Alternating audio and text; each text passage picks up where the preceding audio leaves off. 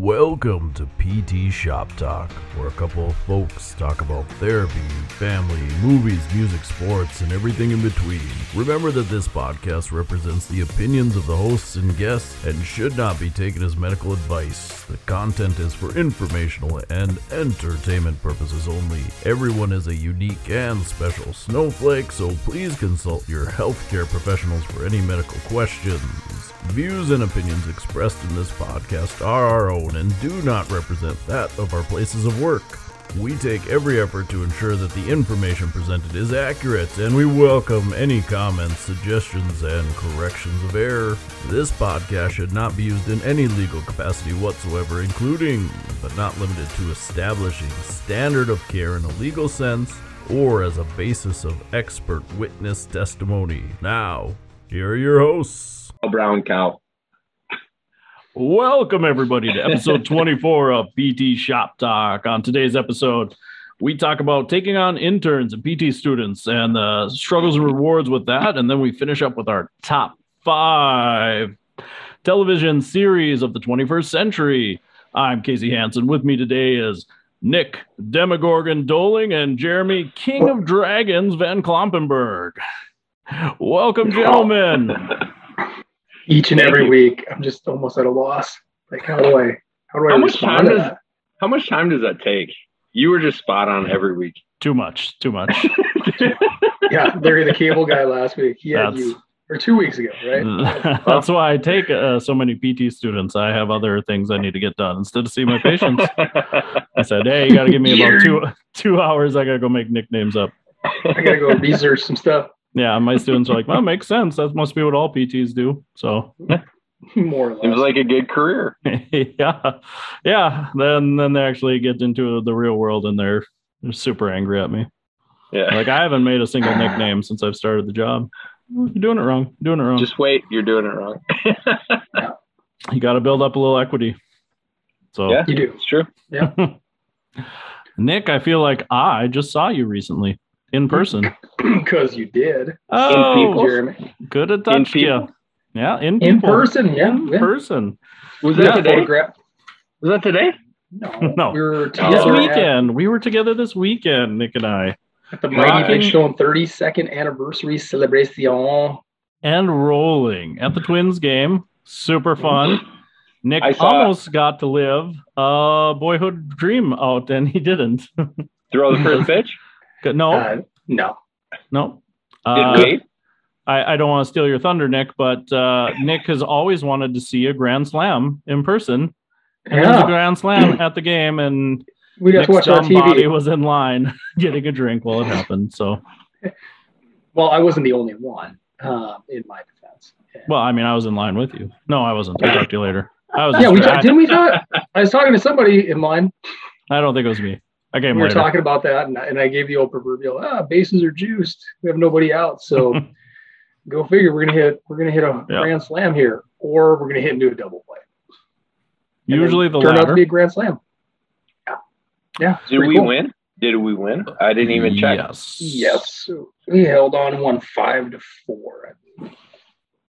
Yeah, that Grand Slam was huge. They were down 3-0 when that happened. 3-0, yeah. Took the lead just like that, as they say. That's why that game's so exciting. Yeah, good time, great time. We got photographic evidence that Casey and I were there in person together, so that's pretty cool. What?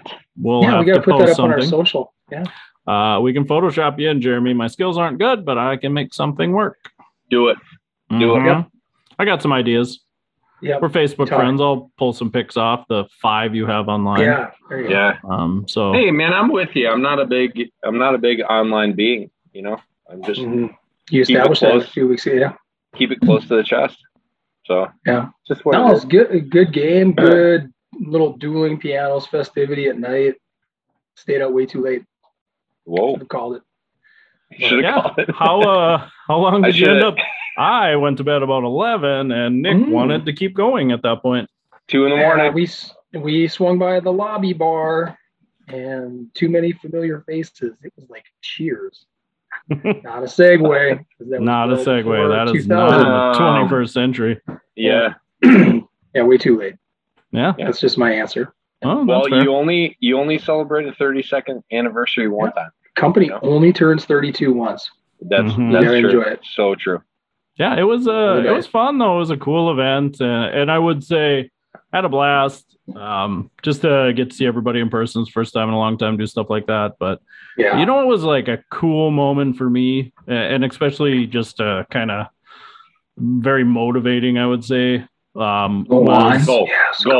Yeah, at one point, they had the two founders of our company come up on stage, and people just filled out questions and asked questions, and they just fired off questions to these two guys that really created this thing from nothing 32 years ago. I mean, obviously, we all know the story, but the listeners don't. To just start out for two young punks out of school and start a company, and then to grow it, you could just see, like, I don't know. It's like parents watching their kids grow up. Like, these guys are just on stage, and have people just be a part of it, be a part of a family. Like, that was such a cool moment. I was like, that has to be just an awesome feeling to just stare out at. I think there was about 390 folks there, maybe a little more. That was a number, yeah. What was the Doling was the 25th, the Steamboat? Yes, that was a Steamboat. And you bring this up, where I'm going with this, Casey, is like very, very similar. We got up on these like 3 or 4 big coach buses, and we're going to this, this steam powered boat on the river. And I sat across from Wade and Cindy, and I looked at Wade and I said, like, I don't even think he knew who I was. And I go, do you ever think 25 years ago, like, you'd be loading 3 coach buses full of people? He's like, no freaking way. That's not a direct quote, but he's like, seems like no way. He's just like, no way, not ever in my wildest dreams. And like you talk about like motivating. Holy smokes. Yeah. We're just like, me and my buddy, we walked in and we thought we could do better, and we told them we could, and now we're here. Holy cow. Yeah. I mean, it's like so many other stories you hear in like leadership and entrepreneurship where people were asked that question, like it's usually 2 questions. Did you ever envision it was going to be this big? And usually they're like, no, never. No. Never started out that way. No. And then the second one, like, did you have any clue how much work it was going to be to get there? They're like, no, because if you'd have told me that up front, I would have quit, right? I would have never chased it. Yeah. But it all happens so gradually and organically. I said that after PT school. If I had only known. If I knew it was this much work, dang. Yeah. Maybe not. Yeah. But to sit up there and, I don't know, soak it all in and to think of, all that stuff. Because I'm sure there was lean times. I'm sure there was times it sucked. I mean, they had mentioned, letting partners go when things just weren't working out. Like some major decisions that were probably pretty hard to deal with. Heartache. They told some cool stories about therapists in the company that had hard times and being part of that family and how powerful that was. Like, it was just cool. And then for me to sit at my table and look at all my staff, later when we're drinking and doing pianos, and like, I don't know, just to see that little small group of people like having a blast and being a part of something that, I've been a part of and helped grow and given them that opportunity even, that was cool. That's cool. Because sometimes you sit there and you think about, like, hate to say this, this is expensive and, this is a lot of money, but then you sit and look and I don't know, it's all worth it. Like, I probably wouldn't want to do that every year, but no, but it is cool. Like that's a moment you don't get unless you sit and do something like that and really plan it out. And I don't know, that was worth whatever it cost me. We'll see, I guess. Play the long game, right, Doling? Long game. Play the long game. Play the long game. So so cool. That was very fun. Cool. So for any young therapists listening, that was a cool moment. How many people do you have come up, Case? Let's see, we had half the clinic, so we probably had 1, 2, 3, 4, 5, 6, 7 of us. 7 of us. Just about everybody, didn't you? I didn't see Mike. Yeah, Mike and Jody weren't there. And then Connie, her new therapist. So, and Bailey, our OT. So, yeah. Oh, I suppose when you have that. Yeah. But all our TSRs were there, and Matt was there. Yep. That's cool. Yeah, it was. That's really cool. Like, and especially because I would say when I hopped on board, there was, I believe there was a time where our clinic would have had 0 people attend that. Just there was a little bit of a culture battle when we first joined on, and I feel like it swung, and that's a good feeling too. Like just being part of the team, and I think people know they'll have to answer to the quarter zip if they didn't. Yeah, right. They'll have to answer to that quarter zip.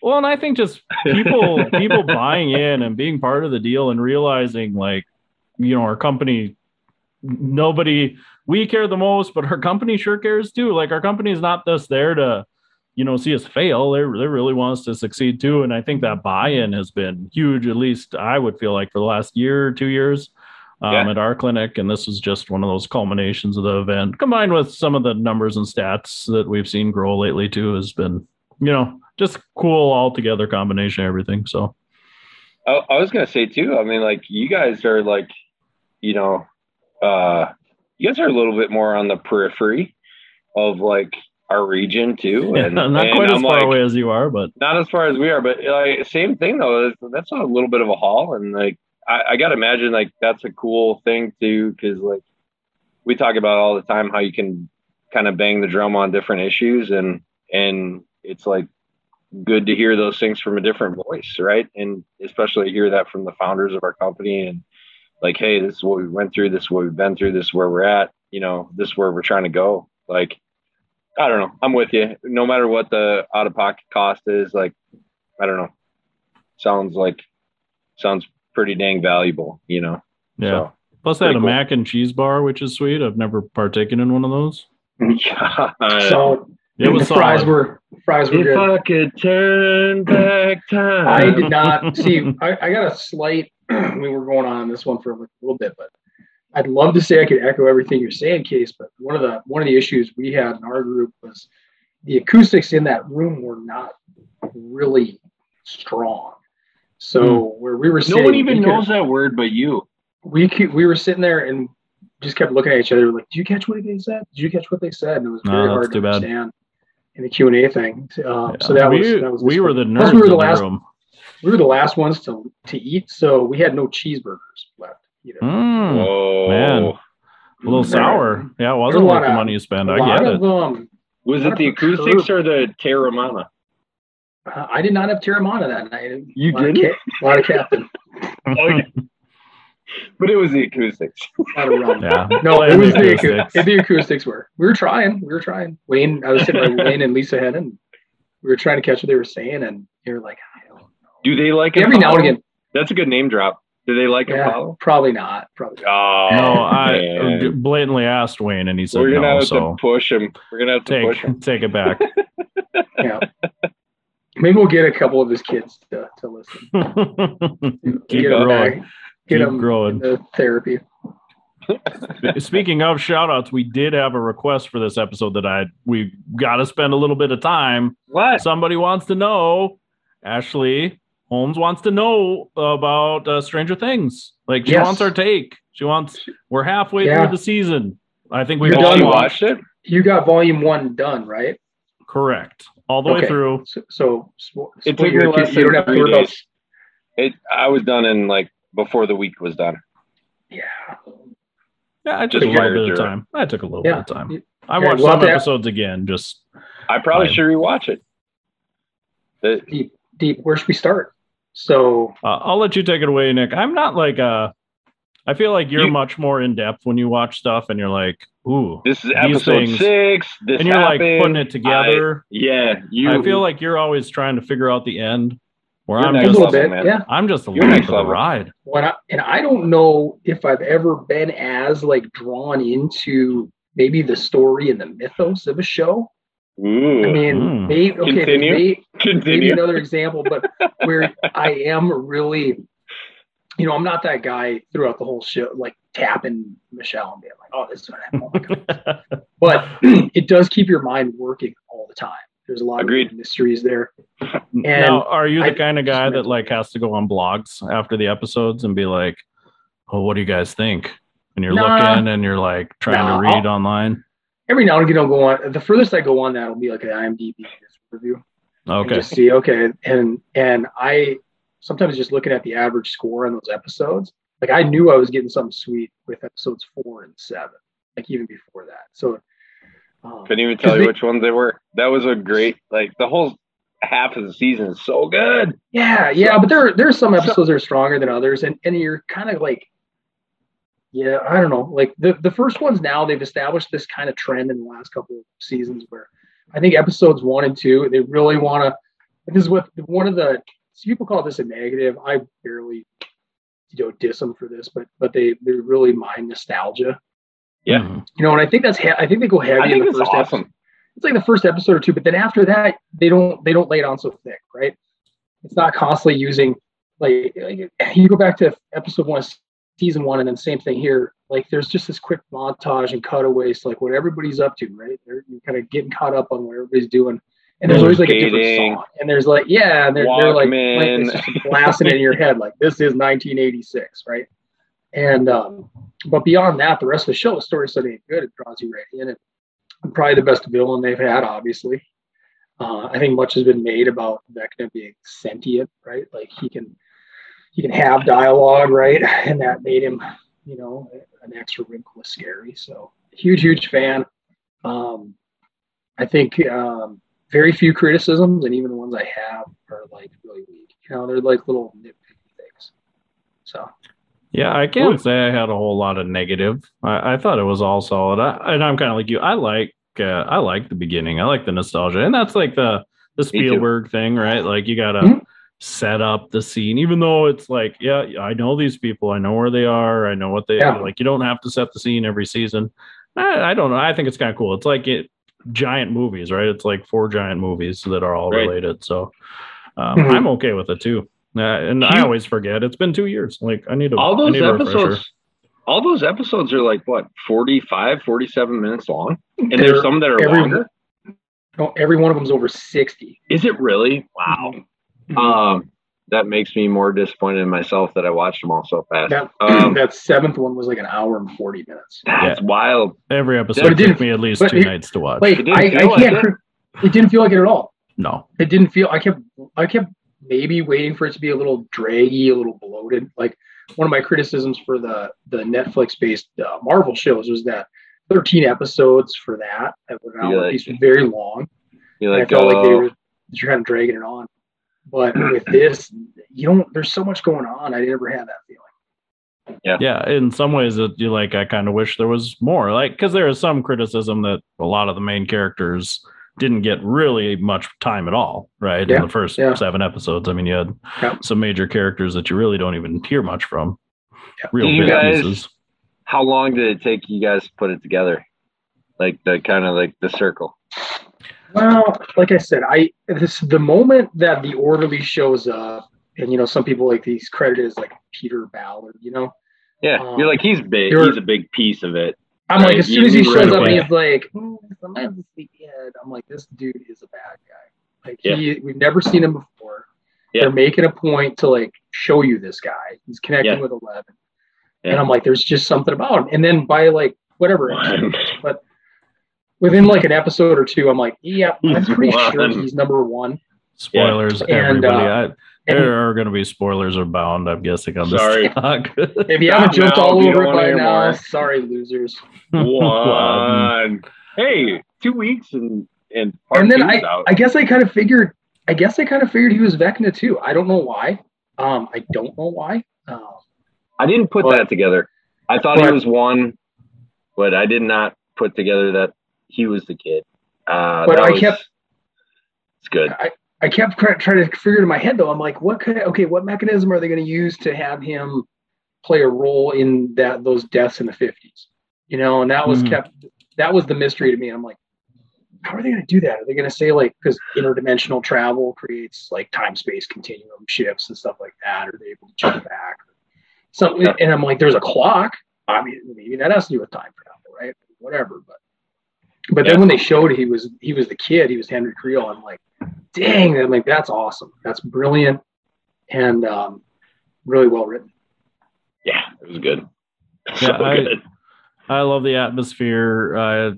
I thought, every part was cool. The going into the Upside Down, that storyline was kind of fun to see them there running around and like actually being active in that world and interacting with it was kind of cool. Escaping. Yeah. Escaping. Mostly. I love that. Well, I love that music was part of it too. Like, that was cool. That was a cool part of it. Isn't that insane that like that Kate Bush song? Like cranked up to #1 on like iTunes. I think it was there for a long time. Yeah. I mean, it sucks. You don't like it? No. I'm okay with it, but I'm not paying for it. Definitely not worth the investment. I'm not paying for it. But the way they used it in that scene to like save Max, I mean, that you talk about, I dropped this a couple weeks ago. That scene was like a climax to a movie. That's a moment in theater that you see the MCU and people are gonna like clap their hands, and they're gonna like cheer. If it was MCU though, they'd probably be crying. Like they're that. When people clap in a movie, I want to get up and leave. That's one of my least favorite moments of all time. You fuddy duddy. Nobody that made that movie is in that theater. I'll be honest, I've never done that. But there was some point in like, now I know we're getting off topic a little bit, but like an Endgame and a couple of those moments in Avengers Endgame where like Cap finally like holds Mjolnir and people clap, you're like, okay, that's pretty cool. Like it's part of that shared response, shared interaction. I'm not totally a hater. Can't stand. Now, if you show up, I don't like that at all. To a Star Wars movie dressed like a stormtrooper, that might be something else too. I will allow that based on theatrics alone. I wouldn't. But you won't allow somebody to clap. Ridiculous. No. This is not live. This is not Broadway. Yeah. But they're also not acting in the damn movie. I mean, you can't defend that. You can't. You can't defend somebody showing up. Potato. Now, if you show up at like the 2:00 matinee dressed as a stormtrooper by yourself, I would judge that a little bit. But if you show up to a midnight showing or a opening day showing dressed up, I'm okay with that. See, come on. I'd almost respect the by yourself at a 2:00 matinee more than I respect it, but I'm also going to judge it. Yeah, I don't know. I don't blame anybody for a visceral reaction. I was going to say, the costume's really well thought out. You've fist pumped many times in a movie, Nick? No, like I said, I've never really been one to clap or cheer or do anything like that with a film because you're a normal human being. It would be like the same. It'd be, I don't know how it's strange, but it's all like, it's a screenplay. It's fiction. It's all played out, right? Not like a sport. It's fake. Why would you clap? Yeah. But why? So why would you dress up? I mean, because it's fake. It's fiction. So I gotta go. I gotta go here though. You guys like kind of painted Stranger Things into a like scary movie, right? Yeah. That's what they said. Was there a like what was the scariest point for you in that? Because me as a self-proclaimed, not scary movie person is how I would frame it. So but, I was reading, like, I know how they said there was going to be horror elements to it this season. I didn't think there was. You could see a ton of where they mined, especially Nightmare on Elm Street. Yeah, I was going to say, like, the Vecna dream sequences, are that's very like ripped Freddy, right? So a little less kooky, but yeah. So maybe I got kooky. He didn't turn anybody into a living video game. But like Vecna wasn't a goofball either. He's not like throwing a little one-liner in before he kills the kid. He's just like spooky. Yeah. So I think, I'll see the end of the first 2 episodes when he gets Chrissy and then when he gets Fred. Both those scenes I thought were really well done. Yeah. And I didn't think they were scary. Well, I mean, and I don't, not to like where you're closing your eyes or looking away, but for the minutes leading up to it, I had like just goosebumps going on. Okay. And especially even more the second time around because they've established, I mean, by the end of the second episode, you're like, all right, sorry, Fred, you're dead. Like Chrissy didn't make it, you're not making it. Yeah, but they all likable. But they all died. They all die the same way. It's the same sequence for everybody. Yeah, but that doesn't mean it's like. It was less. Nailed it. I don't know. Like, it was less. I wouldn't want to die that way. Yeah. Good point. It's a bad way to go, dude. But okay, now I'll say this But I don't want to do that. I think it got diminishing returns by the time Patrick got it in like episode 5. Which one was Fred? Fred was the kid with the glasses. The nerdy kid, newspaper kid. Yep. Yeah. Okay. Yeah. But by the time, I think Patrick's had too much CGI too, because he's lifted out of the water, and that, you know, I remember watching that, and it kind of took me out of it. And you, by that point too, you're like, he's dead. I mean, it. But now, if they were to kill off a major character, that could be a different story. Yeah, and I would say some of that like diminishing return kind of built up when Max was getting. You know, you're like, oh god, she's dead. Like, how there's no way she's going to get out of this. Like, it seemed pretty hopeless. So I think she had plot armor. Right. Yeah. That's what they say. Touche. So it did create this moment where you're like, wow, are they actually going to kill her? Because I feel like she's so far the best actor in the season. Like, she is very good. She's killing it. Yeah. And I don't know. That's what made that one, to me, I respected it even more, because I guess I had zero doubt that she was going to live, but they made me care. Yeah, they made me care. And by the time she got, but I was so interested in like how they're going to do it. How are they finally going to break the spell? And I thought that was great. Yeah, they did go back and forth for a while where they're like from the psych hospital to them and on the high-powered freaking walkie-talkies where there's like, come in. Can I say my one criticism on this? So my only one is the massive tone shift. And I think it's like episode 6 where they cut away to Susie's house in Utah. Yeah. And it's totally played. It's a let me up moment. I get it. You know, they kind of did the same thing at the end of season 3, but it just, they were hitting on every cylinder and they didn't need it. Yeah. You know, I think they could have kept it a little bit more straightforward, but they brought in this funky, kooky Mormon family with all these kids, and they're just wild, rambunctious, and this really stern dad, you know. Yeah, you know, it was a let me up. How do you know they were Mormon? But they kind of established that, right? Did they? Yeah. They just said they were religious. Religious, but they got all those kids, right? I'm figured it's Mormon. And it's Utah. And it's Utah. Yeah. Maybe that's my Nick's always putting the pieces together, man. Yeah. But I think they have so much, and they have so much going on, as I said, like they're building with the art. At that point, I think they're heavily cutting into obviously Eleven's backstory, which had awesome momentum, right? And you're just unraveling that. And they had, you know, Hopper in Russia, and you're finally like moving towards that Demogorgon battle. And which was balling too. That was a good scene too. And all these things were great, right? And then this awesome showdown in Hawkins, they're unraveling that mystery a little bit more. And then it's like, I almost feel bad for that group of actors. I'm sure they're going to have really good stuff to work with in volume 2, but really, like, you know, Jonathan, Will, Mike, and now Argyle. It's just like they're like the slapstick kind of piece of it after getting away. Yeah.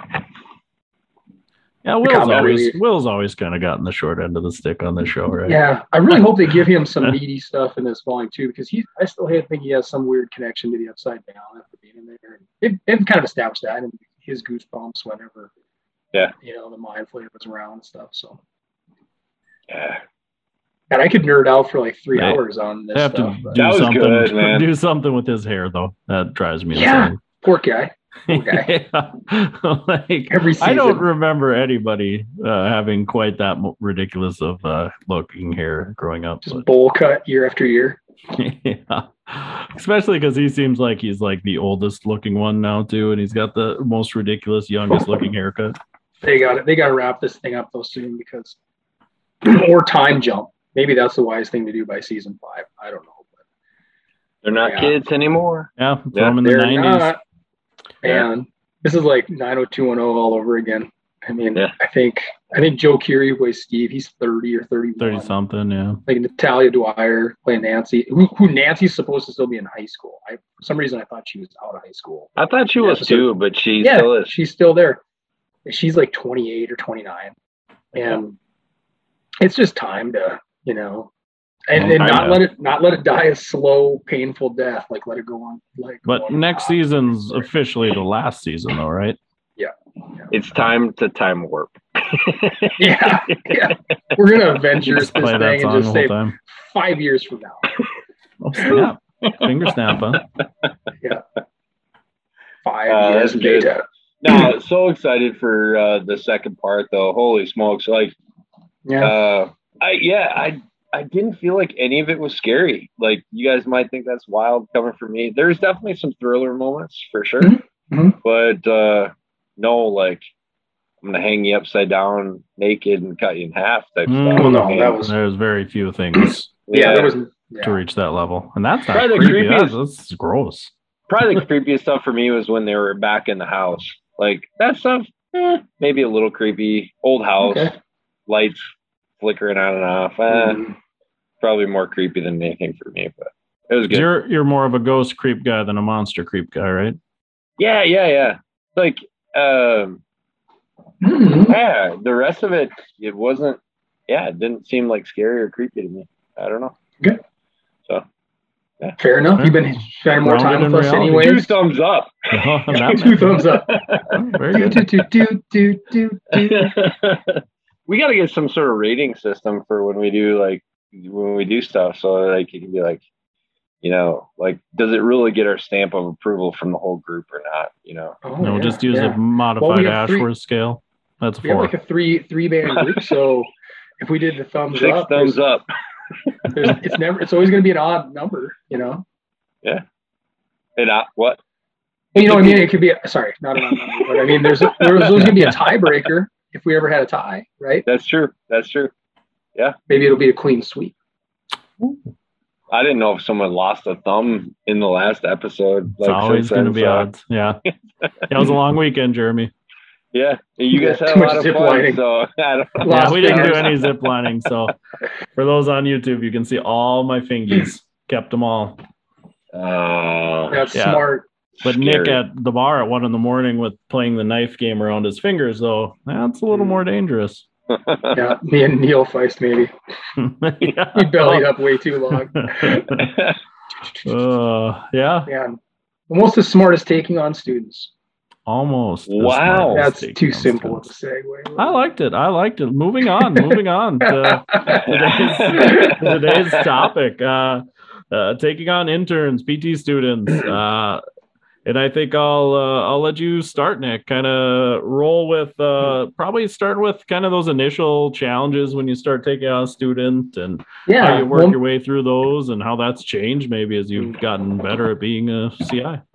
No, I haven't been a CI in a long time. I'll get to that as part of my breakdown, but maybe some distinction to lay out here for our listening audience would be perfect. Like, as we talk, interns more in the vein of like whether it's high school or undergraduate interns that are maybe doing that for some credits and get some exposure into the world of physical therapy versus PT students that are out there, as part of their final internship rotations, clinical rotations, as they're formally referred to.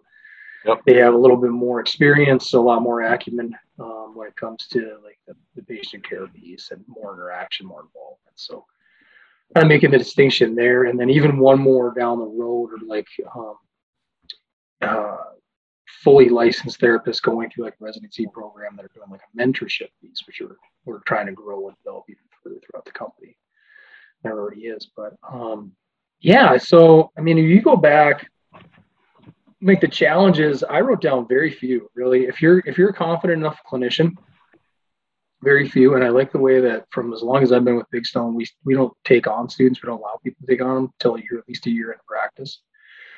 So you can get a little more confidence, you can get some familiarity with patient care and get some of that under your feet. But I think, there are some challenges if you take a really super green student who has some social awkwardness. I mean, that can be another challenge is broaching some of these issues that you have with patients where perhaps this person's not creating the most comfortable environment. They're not allowing care to proceed, in a kind of your normalized way. And there's a lot, I mean, that's a spectrum, and it's broad and wide, I think, as far as what that could constitute. Sometimes it's, people who talk too much, don't talk at all, people who just say the wrong thing habitually, So, yeah, I think, those are obviously the challenges that I see, that I've experienced. I'm not afraid to address them. Never really have been. I know I had a couple awkward moments with my very first student, who was actually a third year, if I'm recalling right. And she had a lot of insecurities to begin with. And I found myself quizzing her from time to time. And, I wasn't sure what to expect. I remember I got quizzed a lot when I was doing my rotations, so I thought that was pretty normal. So I, was an algorithm together for me. Right? Yeah, you remember that? Yeah. Set up a decision tree. That'll be a different one when we really go back in time and find like the challenging rotations of our own. That's You're cool. like, quizzing's not so bad. Yeah, that's cool. Way worse. Yeah.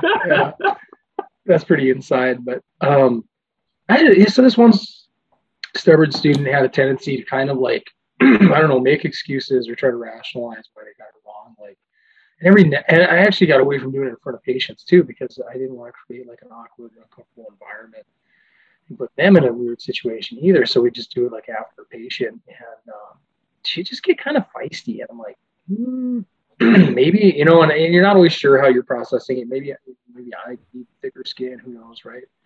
But that was one where I was ready for her to be done. I think that's just the best way to put it. Like it was probably the only student I ever took that was more of a challenge, more of a burden. And it comes time, because as I like to think that I'm pretty serious and pretty straightforward. And I'm at the end of the day, when you're doing the CPI, I'm still kind of a soft-hearted guy. And I'll rationalize poor performance, and I'll kind of give the benefit of the doubt and write some positive comments and all that stuff. So, where maybe the best thing to do would have been give some tough love. But those are, I guess, starting with initial challenges, those are the ones that came to my mind. I don't know about you fellas. Did you ever have to get a clinical education person involved with the student because they weren't meeting performance? I'm guessing you have. I actually have. Go ahead. I've been very lucky. I've never had to do that either. But I just think I'm sure I will eventually at some point. I did have to send a observation student home once. Just they weren't engaged, and I said I'm not going to waste my time, my patient's time, your time. You just go home. If you can change your attitude, you can come back tomorrow. We had a freaking weirdo we should have sent home. Should have sent back to his school, but he ended up quitting anyways, I guess. As soon as he was done with our rotation, he dropped out. Was that PTA fella? Yeah, it was. Yeah. Let's not name drop that. I don't know who it was. That was before my time. It's not really fair to I had name drop that, but that was not good. I had to, when I was in Marshall, I had to pull a guy out of the room. He was an observation student too. I remember and that, yeah. He was just arguing over Twins baseball, with this person. And, and I don't know if you'd call it demonstrative way. It was very rude. And I was like, hey, I will be right back in. And I think we're actually doing some manual to an upper trap or something. I don't know. Person was face down. I'm like, I pulled the kid out of the room. I'm like, I don't care if you love the Twins, you hate the Twins. If they don't, shut up. I'm like, we're not here to argue. This person is paying to be here. Shut your face. If you can't figure out a better way to do this.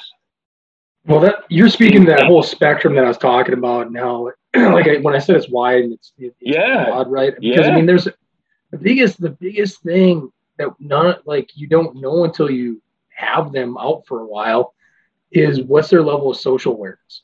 Like, do they know the difference between playful banter? Because you could do that, right? We've done that. Correct. Every Packer fan that I end up working with, I think we have amazing rapport because we just pile it on each other, right? Yeah, and then when they win, they come in their scarves and their hats, and they're like, "Yeah, that's great, right?" But like, no, tell them all how far things are from Green Bay. They love that. Yeah, know how to read an audience though, and if it's not playful anymore, or they're over it. It's not time to keep freaking lacing it in. I think the same thing goes for like people who get even experienced clinicians who hang their hats so much on small talk.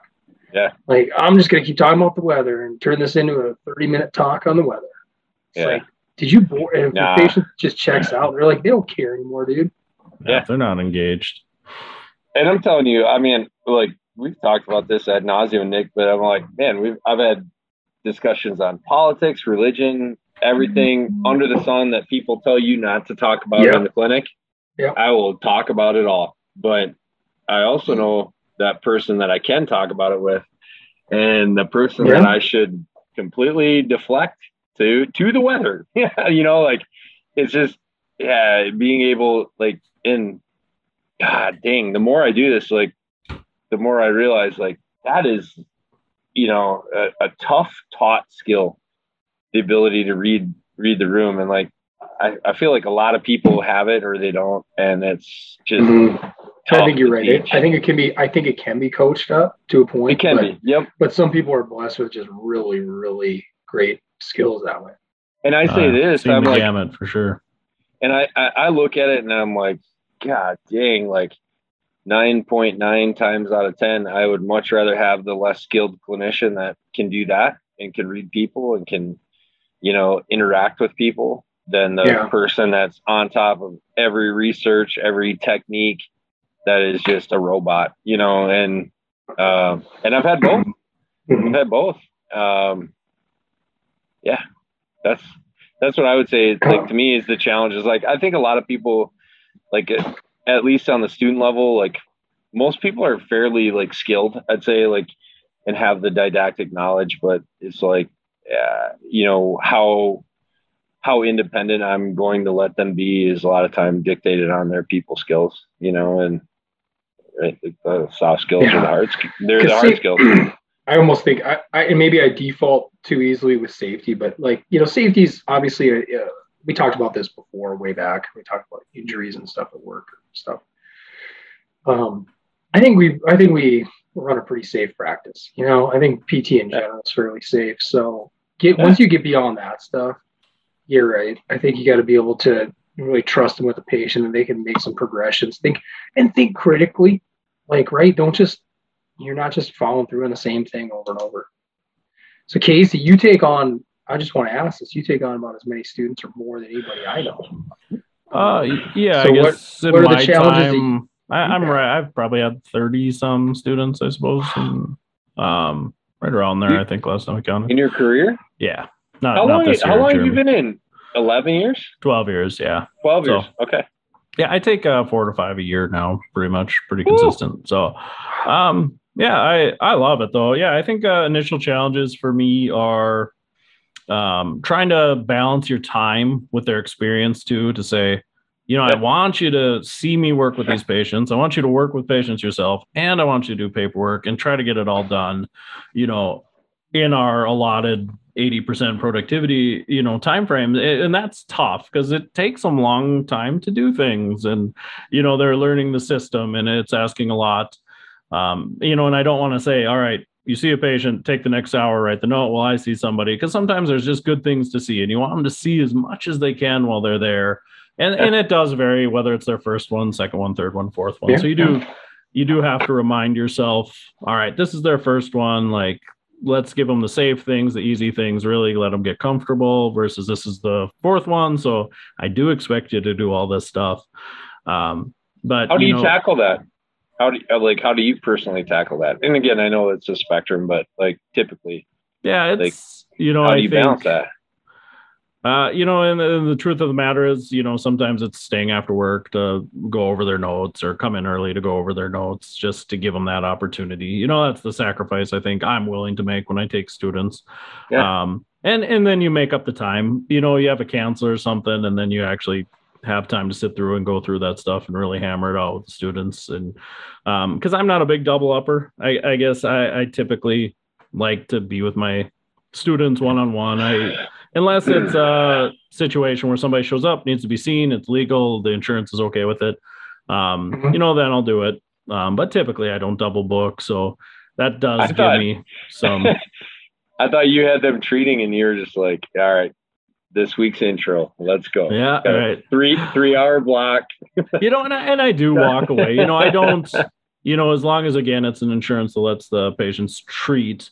I do try to walk away to give them some of that autonomy because I can tell when I start as much as anything, right? Yeah. That's huge. That's huge. And when I start doing that with students, end of that first week, beginning of that second week, you see a big shift in their demeanor and their comfort level too. When you walk out for a few minutes and you go grab a drink of water, a cup of coffee, and come back, like they feel better. I think it takes some of that, like, oh, I'm going to mess up all the time, and he's constantly watching me. So yeah. It's huge. That it's a helps. huge psychological shift. And I think just communicating with them. Some students, I do have to say, all right, you're going to see 75% of the patients, and the other 25% of the time you're going to do your paperwork because it does have to get done. It can't. Then are they forever. Entry level? Do you give them entry level? No, I wouldn't then at that point. I mean, but again, if it's your fourth one, that is the expectation. Is I almost had it. I think with everyone I had, I gave them at least a taste at some point. Like, hey, you got to run. You got to have a full day, at least one day, and even that's not the full deal. Like, they're not doing point of service. They're not, returning calls to physicians or returning calls from other patients. I mean, they're just going through a day. Yeah, and that's always tough because like our setting is, I don't know, kind of specialty too. So it's one of those deals where it's. Some of those patients are probably beyond entry-level patients to begin with. So I do give them a little leeway that way, because and now as our practice has gotten bigger, I share the patients a little more or share the students more and say, hey, you need to go do geriatrics for a day or do ortho a couple hours a week just so they can go there and just hammer out some total knees and feel really comfortable. It's a nice break for them too. It's good to see a different thought process too, right? Like, because I'm sure you see that within your clinic too, that like people approach problems a slightly different way, and that's good. It's good to see. It's good, and that's a good moment. If we can find time, then whether it's at the end of the week or Fridays, we kind of go over the week and we set our goals for the next week. So it's like, if I sent them with somebody, I go, hey, what was the differences? What do they do different than me? And, I usually know how everybody operates. Why are they wrong? How many trigger points did you see get treated? How are they better than me? And how are they wrong? Yeah. Give me a reason to fire them. Use them as a spy. Okay. All right. No, but so I think that's sometimes, letting the students go see other people too gives me time to catch up and manage that a little bit. And then I think the other initial challenge that's a struggle for me is like letting your students struggle sometimes, and not so much with the treatment part, because like you said, Nick, you gotta be safe, but I love the eval and the education and doing an eval and then telling the patient, this is what I think's going on. This is what you need to do. This is what I can do for you. This is what you can do for yourself. Those classic questions. The watching that struggle initially in my first couple of years was brutal. Like I just wanted to jump in, but now I'm confident enough in myself to go, if this student totally butchers this thing, I can swing in and save it. That's no big deal. Like I don't think I'll lose the therapeutic alliance with most patients. There's a few that maybe come in with a ton of biopsychosocial stuff where I'm like, the wrong message here could be really significantly damning. Yeah. But for the most part, for most of the patients, it's like, struggle through it. And I just sit and smile. But that was a tough initially. Yeah. And then addressing those little things. Stare into my quarter zip. I unzip it just a little bit just to mess with them. Yeah. And like you guys said too, kind of addressing those like social issues sometimes with students is hard because how do you tell somebody like, dude, you're terrible at talking to people, or like you're super annoying? Well, I think you're not likable at all. Yeah. You're not likable at all. How do you spin it? Yeah. We'll try to give them the benefit of the doubt and find out. I mean, for me, I'm thinking of like, so I have not taken a student in 5 years, five and a half. Was that your last one? Was that your last one? Who? Was that your last one? 5.5 years ago, yeah. Dang. That was Lambert. Guest of the Landy. show. Landy. Yep, friend of the show. Mm-hmm. Yeah. Big friend, big shout out. Saw him this weekend. Yeah. He's got a great haircut. But part of that was like solid. I wasn't seeing enough patient care. Like, and I was handing them off, right? If I had management duties, management time, I'd hand them off to somebody else and give them that, like what you're talking about, same thing, right? Yeah. And I'm right on that edge with what you're experiencing now, where I'm like, man, do I need to either have a full-time therapist that I just share with, or, maybe drop back, just because there are times where I'm in meetings for 4 hours, just on and off throughout the day. Yeah. And you want to keep them, they need that additional, I mean, they just need as much time around patients as they can get, Time. Mm-hmm. So I think what helps though is maybe letting it be less about them, right? Find about the issue first. What's the issue here? Is it just you're too anxious around patients? Or, Jeremy's instance was he's just way too, aloof and lacking social awareness, right? That's a different issue. That's more a personal thing.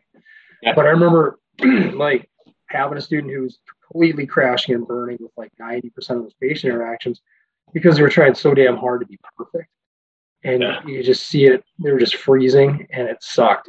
So to your point, I felt like I had to jump in towards the end of every session because, hey, I was co-owning that practice too. And I don't want these people no-showing, or flaking out the rest of the way because they were concerned, hey, I'm just going to be slapping a student that can't even talk, right? Yeah. So... Yeah, I love that social awareness. I've had some awesome moments. Like I said, I like to let people struggle. I had one guy loved it. We use the, limping with your back. You never let your muscles relax. That's why you feel stiff all the time. That move your hand around and then make a fist and try to move your wrist. And how much freer the motion is if your hand is relaxed versus in a fist. And the student looks at the patient and, he explains it. And he's like, you got to quit fisting yourself. And I'm like, and I'm just sitting in the corner. Right. And then, I obviously, you guys know me. Jeremy, we had moments like that. Like, I instantly had to say something. He keeps going. She's looking at me. I'm looking at her. Like her boyfriend's in the room looking at both of us. Like, did he just say that? And I'm like, we're going to stop the session. I called it. I said, that's terminology we can't use anymore. That was a good one. I remember another student, we were in the gym and I was working with a patient and there was another person in the gym that was a pretty regular there. She was recovering from some longstanding illness. So just generally was in the gym every day on her own, working independently. And he was about... I suppose he was about 6'6", and this gal was about 4'11". Oh no! And we had one of these multi-hip machines where they're on a pretty good platform, and so she was probably still a foot shorter than him on that thing, and they're talking. I don't know. She was like talking about being small, and she's like, "Yeah, I just wish I was a little taller." And again, I'm working with the patient, and he looks down at her, and he goes, well, I could give you a few inches if you want them. And I was like, That's in your head. I don't know.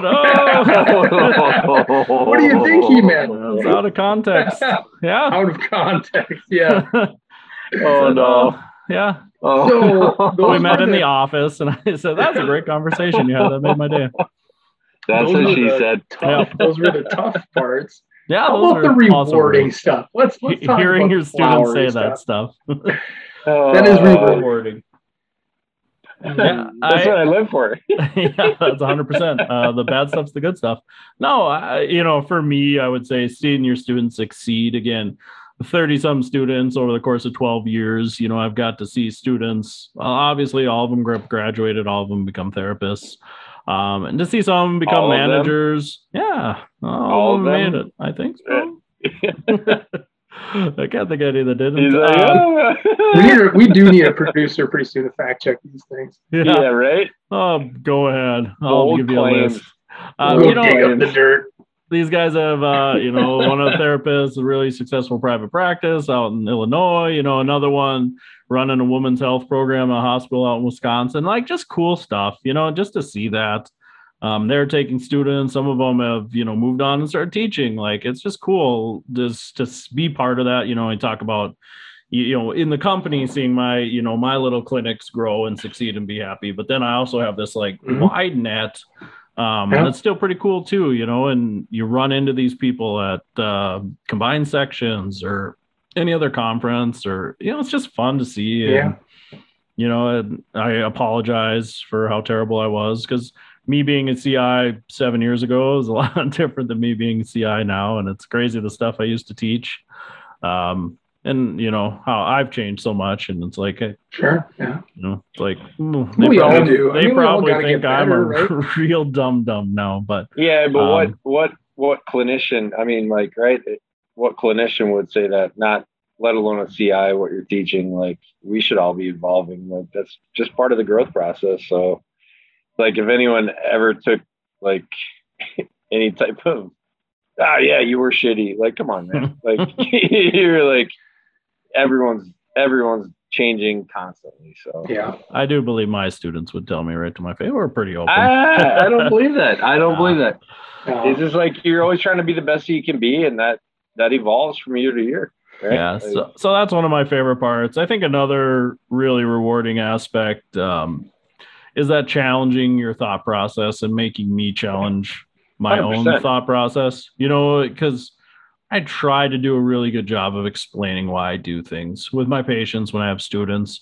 And sometimes I don't always do that when I don't have students. I don't necessarily all the time with my patient go, this is why I'm doing this, for these reasons. Maybe I should. But, you get in, you talk about the Packers instead of explaining why you're moving their shoulder before you take them through a range of motion. But with the student, and then the Packers suck, and his students will come back and, like, hey, why weren't you worried about, myelopathy with this patient? Or, because some of that stuff, we all know textbook versus clinic isn't always a one-for-one match. And, you get, I wouldn't say sloppy, but, there's certain things where you're like, no, like this person's clearly had these issues going on for a long time. It's not like, it's not cauda equina stuff, like, but you have to justify that stuff. And sometimes they make good points, and, students are really good about forcing you to go back to the basics too, and I think that's huge. So, that's fair. 4 or 5 times a year, I have to sit down and, really justify everything I do. And that's good, Keeps you sharp. Keeps you sharp. It does keep you very sharp. And then the last part that's rewarding to, aspect of taking students is just creating that, hiring pool too, as, you get through in your career, and you have 20, 30 people you can give a call to if a job opens up somewhere, and, being able to help people through their career that way too is pretty cool. Cool. Yeah. So, yeah, those are some of my favorite parts. And hearing the dumb things they say, that's great. I love it. No, that's cool. Like, I would agree. Like, the rewarding part, like seeing somebody go from like a hurricane, right, Nick? To like just kind of coming into their own. I mean, like, I agree, Casey. Like, I think it's great to be able to step away from a student too. I'm like, I tell people, like, especially if they're in their last, 1 or 2 clinicals, it's like, yeah, it's one thing if I'm in the room the whole time looking at you and like giving you a side eye if you say something like, oh, that's weird, or that's wrong, or, just the whole question, like, you're like, and then they're like, and then you jump in and you're like, whoa, this is what it really is. Or, suprascapular nerve.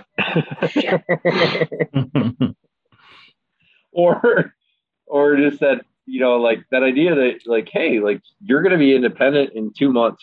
Like, you're going to take your boards and you're going to be independent on your own. And like, I even thought of that, like just kind of looking through this week's episode, and I'm like, Nick, I think like being, you were my second CI in the course of clinical education. And I thought you gave a lot of leeway. And then it's like, you look back as like, you start as clinician, you're like, there is nobody in here for the freaking fifth vestibular patient I've gotten in a week to give an answer to. It's like, is this a posterior canal? Does it matter? Yeah, right. So, but it's I think it is.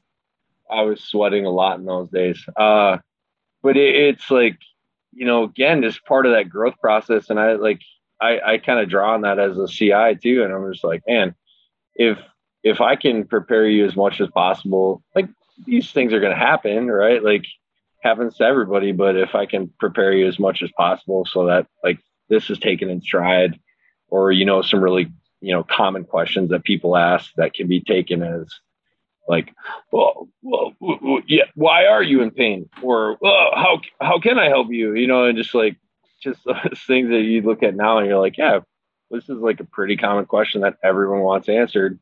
Mm-hmm. And how can I put my own Jeremy or Casey or Nick spin on this to make it my own? I look at that as like, to me as a CI, that's me doing the best possible,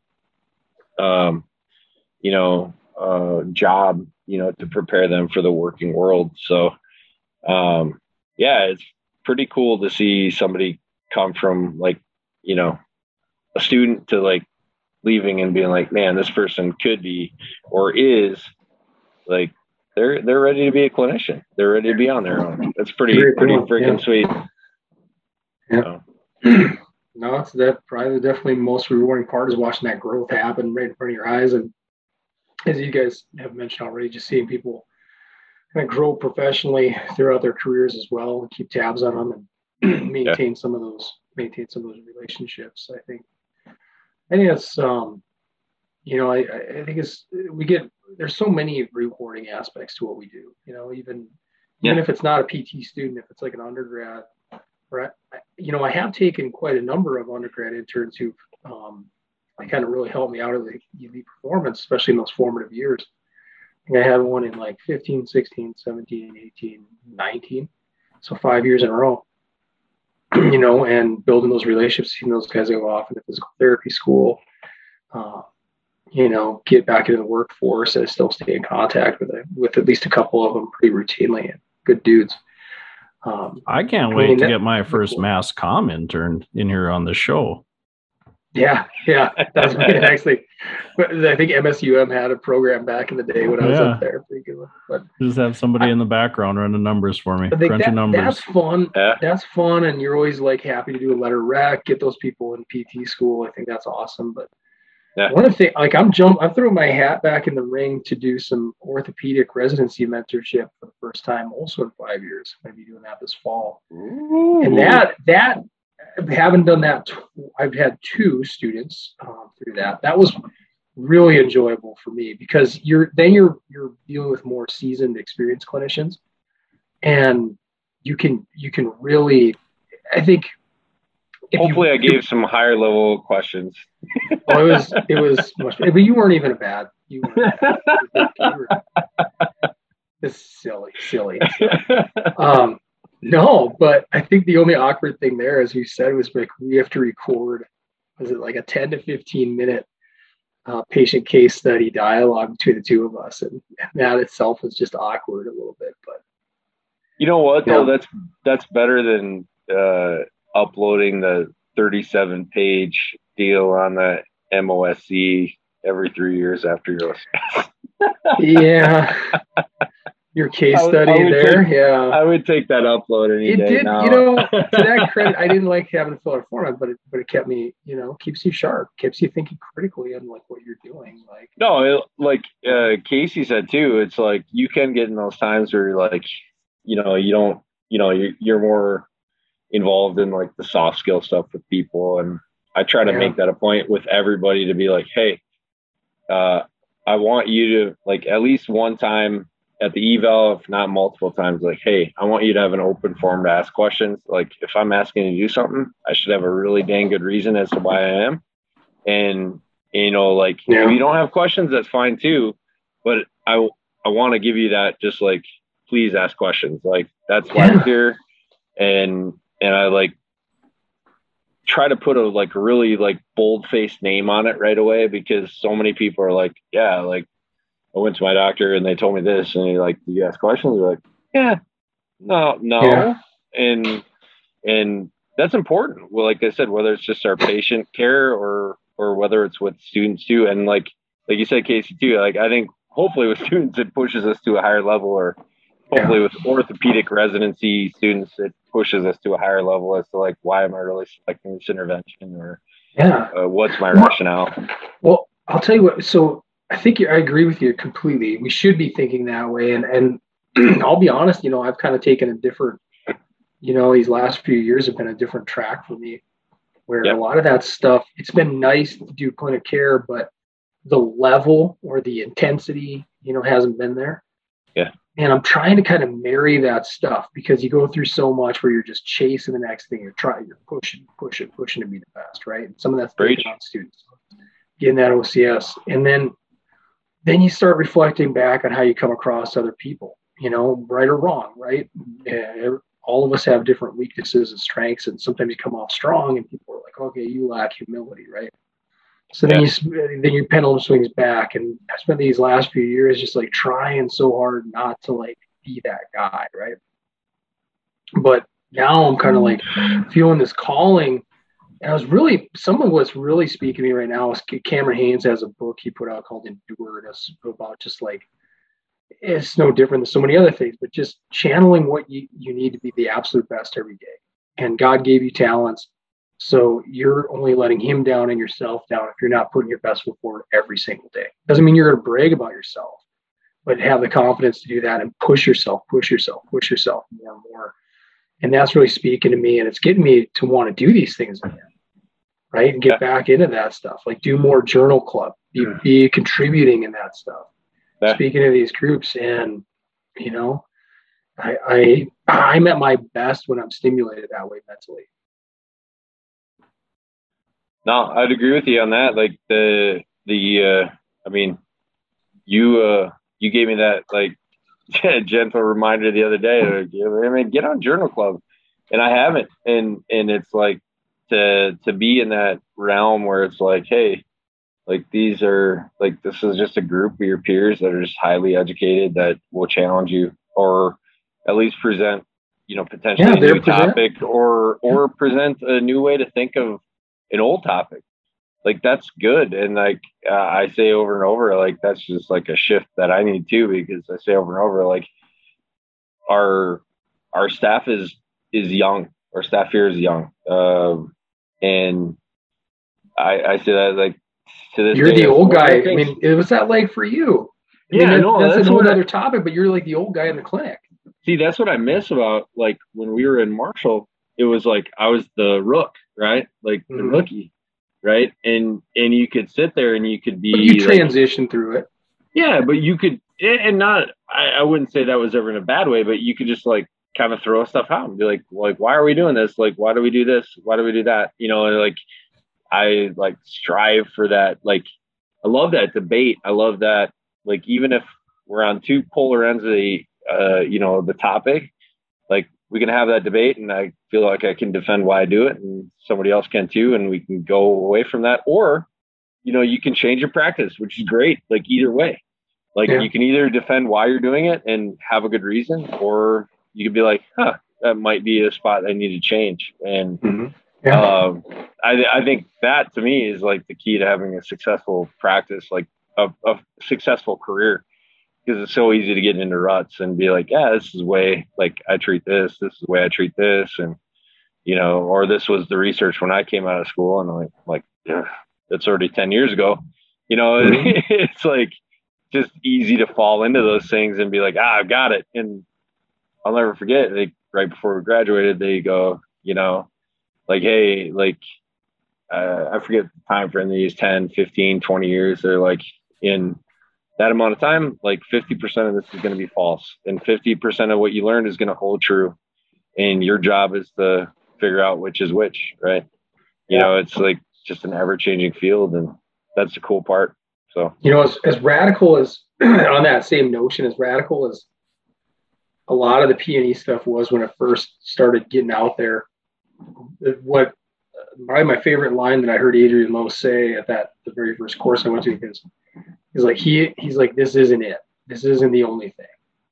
And he's like, if you're ever around any, if you're ever in a class where, the instructor is like, this is it, this is the cure, this is how you do it. He's like, get out. Beep, beep, beep. Yep. Yeah. Because nothing's the only thing. Right? Correct. We haven't come close to figuring that out. And every human being's so different, right? So it's just, it takes that constant honing. Because what worked, what did work for, and maybe it does, it gives you a clinical experience piece, but maybe what worked for 99% of your patients doesn't work for that 101. But let's be flexible enough to learn from that. Yeah. Yeah. And students too. Yeah. And I would say that is one area that students have gotten a lot better at over the years. I would say in the 7 some odd years I've been taking students, because I didn't take students for the first 4 or 5 years of my career, is definitely that they are a little more prepared for words that hurt, words that heal. That kind of piece, the what patients need to know part. They're a lot better at that stuff than I ever was when I was a student, and having a nice delivery, and just being aware of the biopsychosocial model and the social determinants of health. I think they're covering that stuff more too, and just being good mid-level providers and knowing to take vitals. And, my students are better at taking vitals than my staff are. It just, that stuff's good. I think they've gotten a lot better at that stuff and a lot better at critical thinking. And maybe that's just a byproduct where I take students from. I guess I shouldn't say that for every school, but we use the IFC model. Is it a lot of University of South Dakota patients? Zero, I refuse. Students? I've never taken EOT in my life. I figured those would be the highest level. Yeah, I'm not smart enough to take those students. Yeah, don't let me it might challenge your preconceived notions too much. I mean, I don't know. They come in and they teach you. Yeah, right. Maybe someday I'll be student of the year. I agree with you though. I wrote that on my notes. They're coming out with more exposure to PNE, more exposure to dry needling, less modality stuff. Mm-hmm. I mean, just the guys. So I haven't taken students. We still have a number of them down here that I interact with, rub elbows with, and get to know, and I get their thoughts on it, because I like to probe about modalities too. Just what are your guys' take on it? What are you getting in school nowadays? Because to your point on old clinicians, old practitioners learning new tricks, right? We still have that at some locations. People leaning on ultrasound yet, with zero evidence. There hasn't been evidence for decades on that. And talking to students, they're like, we're basically told it's old antiquated stuff. And stuff you used to do, stuff you used to see a lot. You just don't get it. Aware of it. That's the way it should be, right? Yeah, I'm impressed with the students. Like I said, the critical thinking is so much better, and not having to have algorithms, just being able to work through thought processes. And I don't know, that stuff's good. They're a lot better that way. So awesome. Any closing remarks on this before we move on? No, I think we covered it all. For therapists listening, I recommend taking students. Throw your name in the hat. It takes a little humility to take students sometimes, but I think it's totally worth it, and I think it makes you a better clinician. And the next step of teaching too, I like that same thing, man. Teach a class. That's a blast too. That's the next step. Yeah. Any students out there? Any students out there? Come on. I want to hear Big Stone. You're one of these fun dudes to teach you up. Always willing to take kids. So learn. Well, put you on the quote wall. Now we're on the top 5. These are this week, without any further ado, the top 5 television series that had to have been released, had to have their debut episode in the year 2000 or more recent. Okay, so Frasier doesn't work. We can't put Seinfeld in there. We can't put Friends in there, etc. So what shows are those? Never heard of them. Because that's going to be another top 5 for another time. It is? I'm into it. Yeah, I'll do it. But who wants to go first? I think I kicked off last week. I mean, I can certainly do it again. I can go first. I make another Jeremy sandwich again. Yeah, back to it. I didn't like the taste of the last one. Yeah. It worked better that way. Yeah, this was a fun list to put together. Lots of good shows since 2000. So yeah, and just kind of you got to remind yourself what year everything was, and to look back. And I always, I think I kind of do it the same way Nick does. I throw my list together, feel pretty solid about it, and then I go back and make sure I didn't miss anything. Look at other people's lists. Brief little list right there. Top 5 over there. So yeah, it was fun. And then to really think of like how much I like that show in the moment versus how much I like it now, and did it hold up? There's some of that lots of considerations. Yes, lots of things to consider it. Because I would definitely say my number 5 aired from 2005 to 2013, so quite a long running show. Didn't like it very much when it was on. If I'm gonna be honest, I was not one of the folks caught up in the storm. Didn't watch it a whole lot, but now later a huge fan of it, and that would be the American version of The Office. Oh, that's your 5th?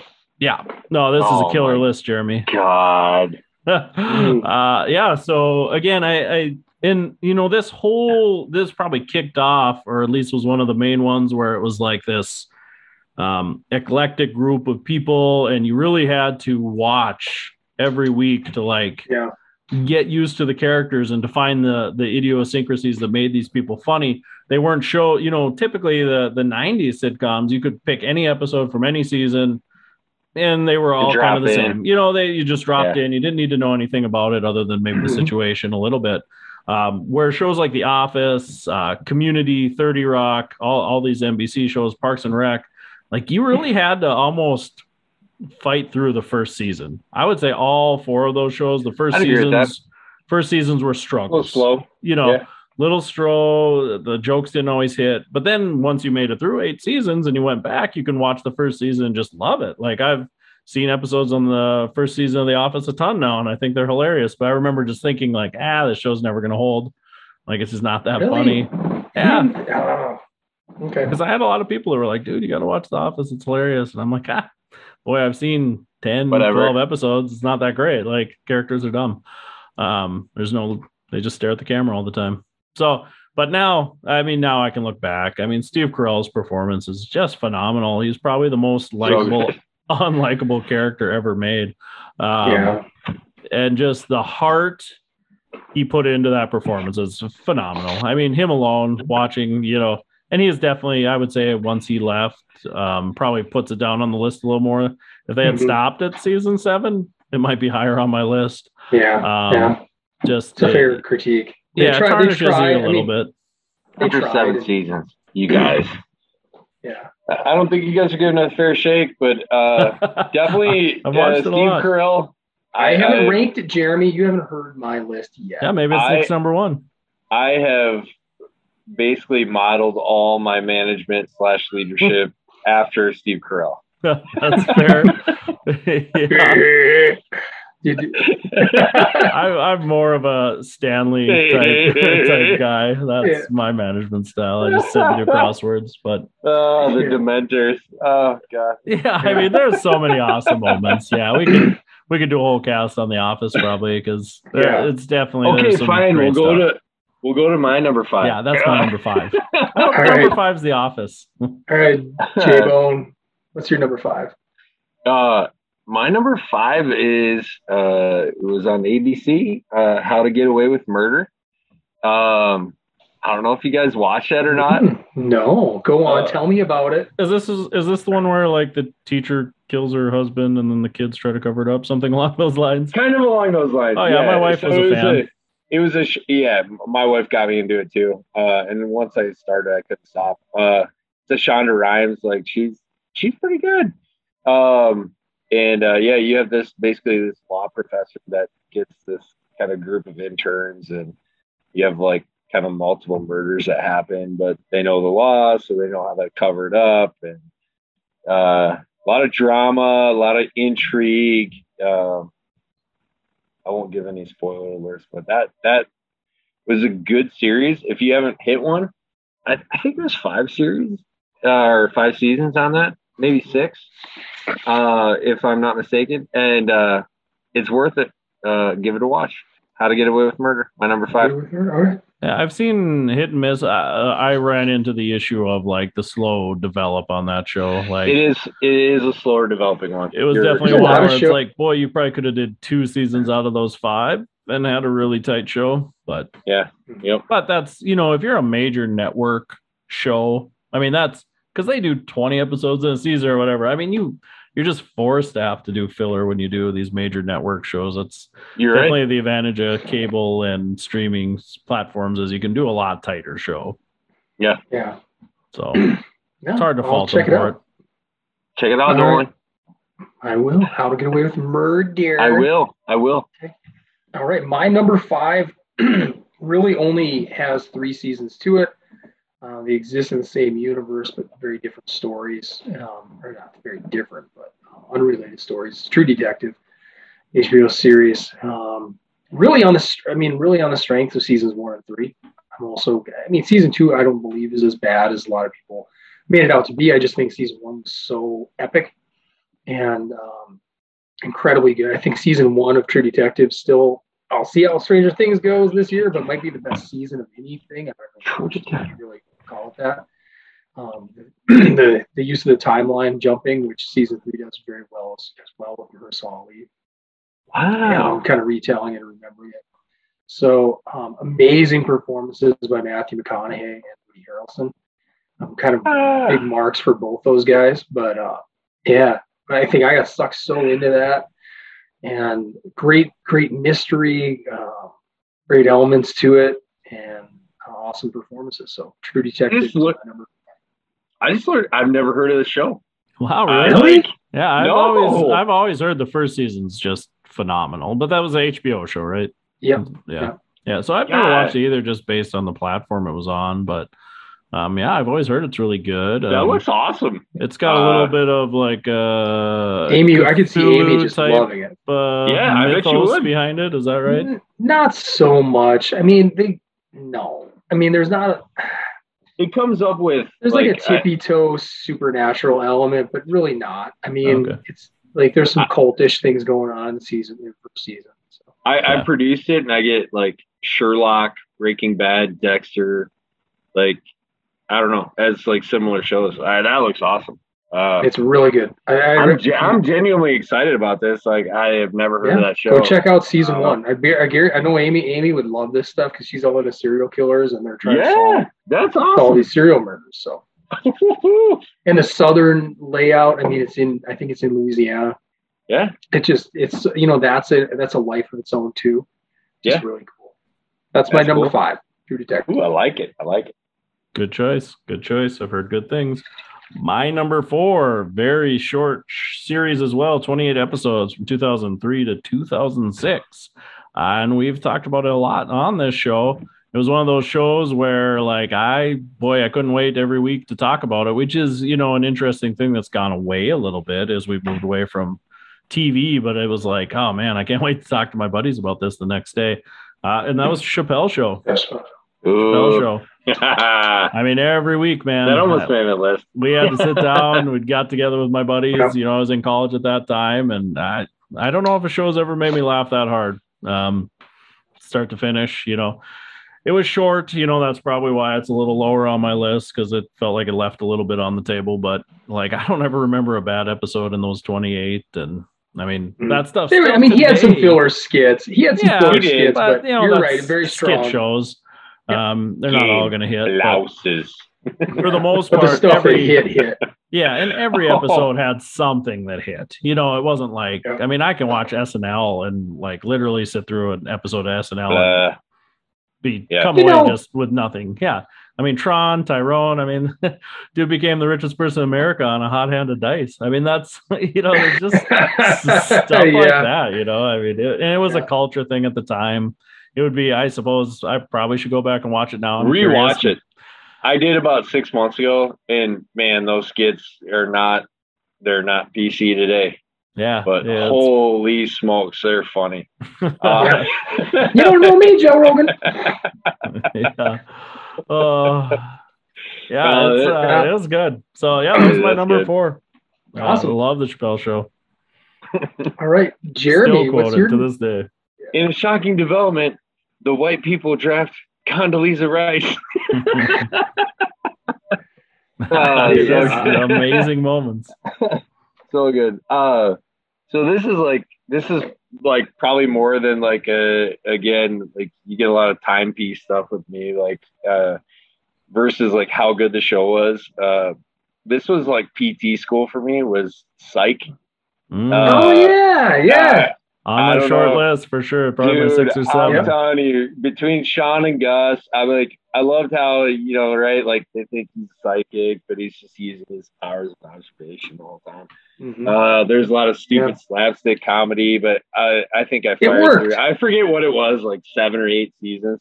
Mm-hmm. That was like always in the background while I was studying. Like I didn't have cable, so it was on Netflix. So it was just like always on going, and it's just like, I don't know, brings me back to that crappy tiny 1-bedroom apartment in Vermilion. It's good.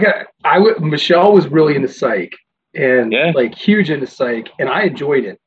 Thing was it like a 10 p.m. slot on USA? See, I didn't ever watch it while it was on TV. It was pure like Netflix, so you just would fire episode after episode after episode. Gotcha. So I didn't watch it week after week, but we didn't have cable either. Like when I was in college, or even when we've never had cable. I've never had cable since I graduated high school. So we always just bought the DVDs when they came out.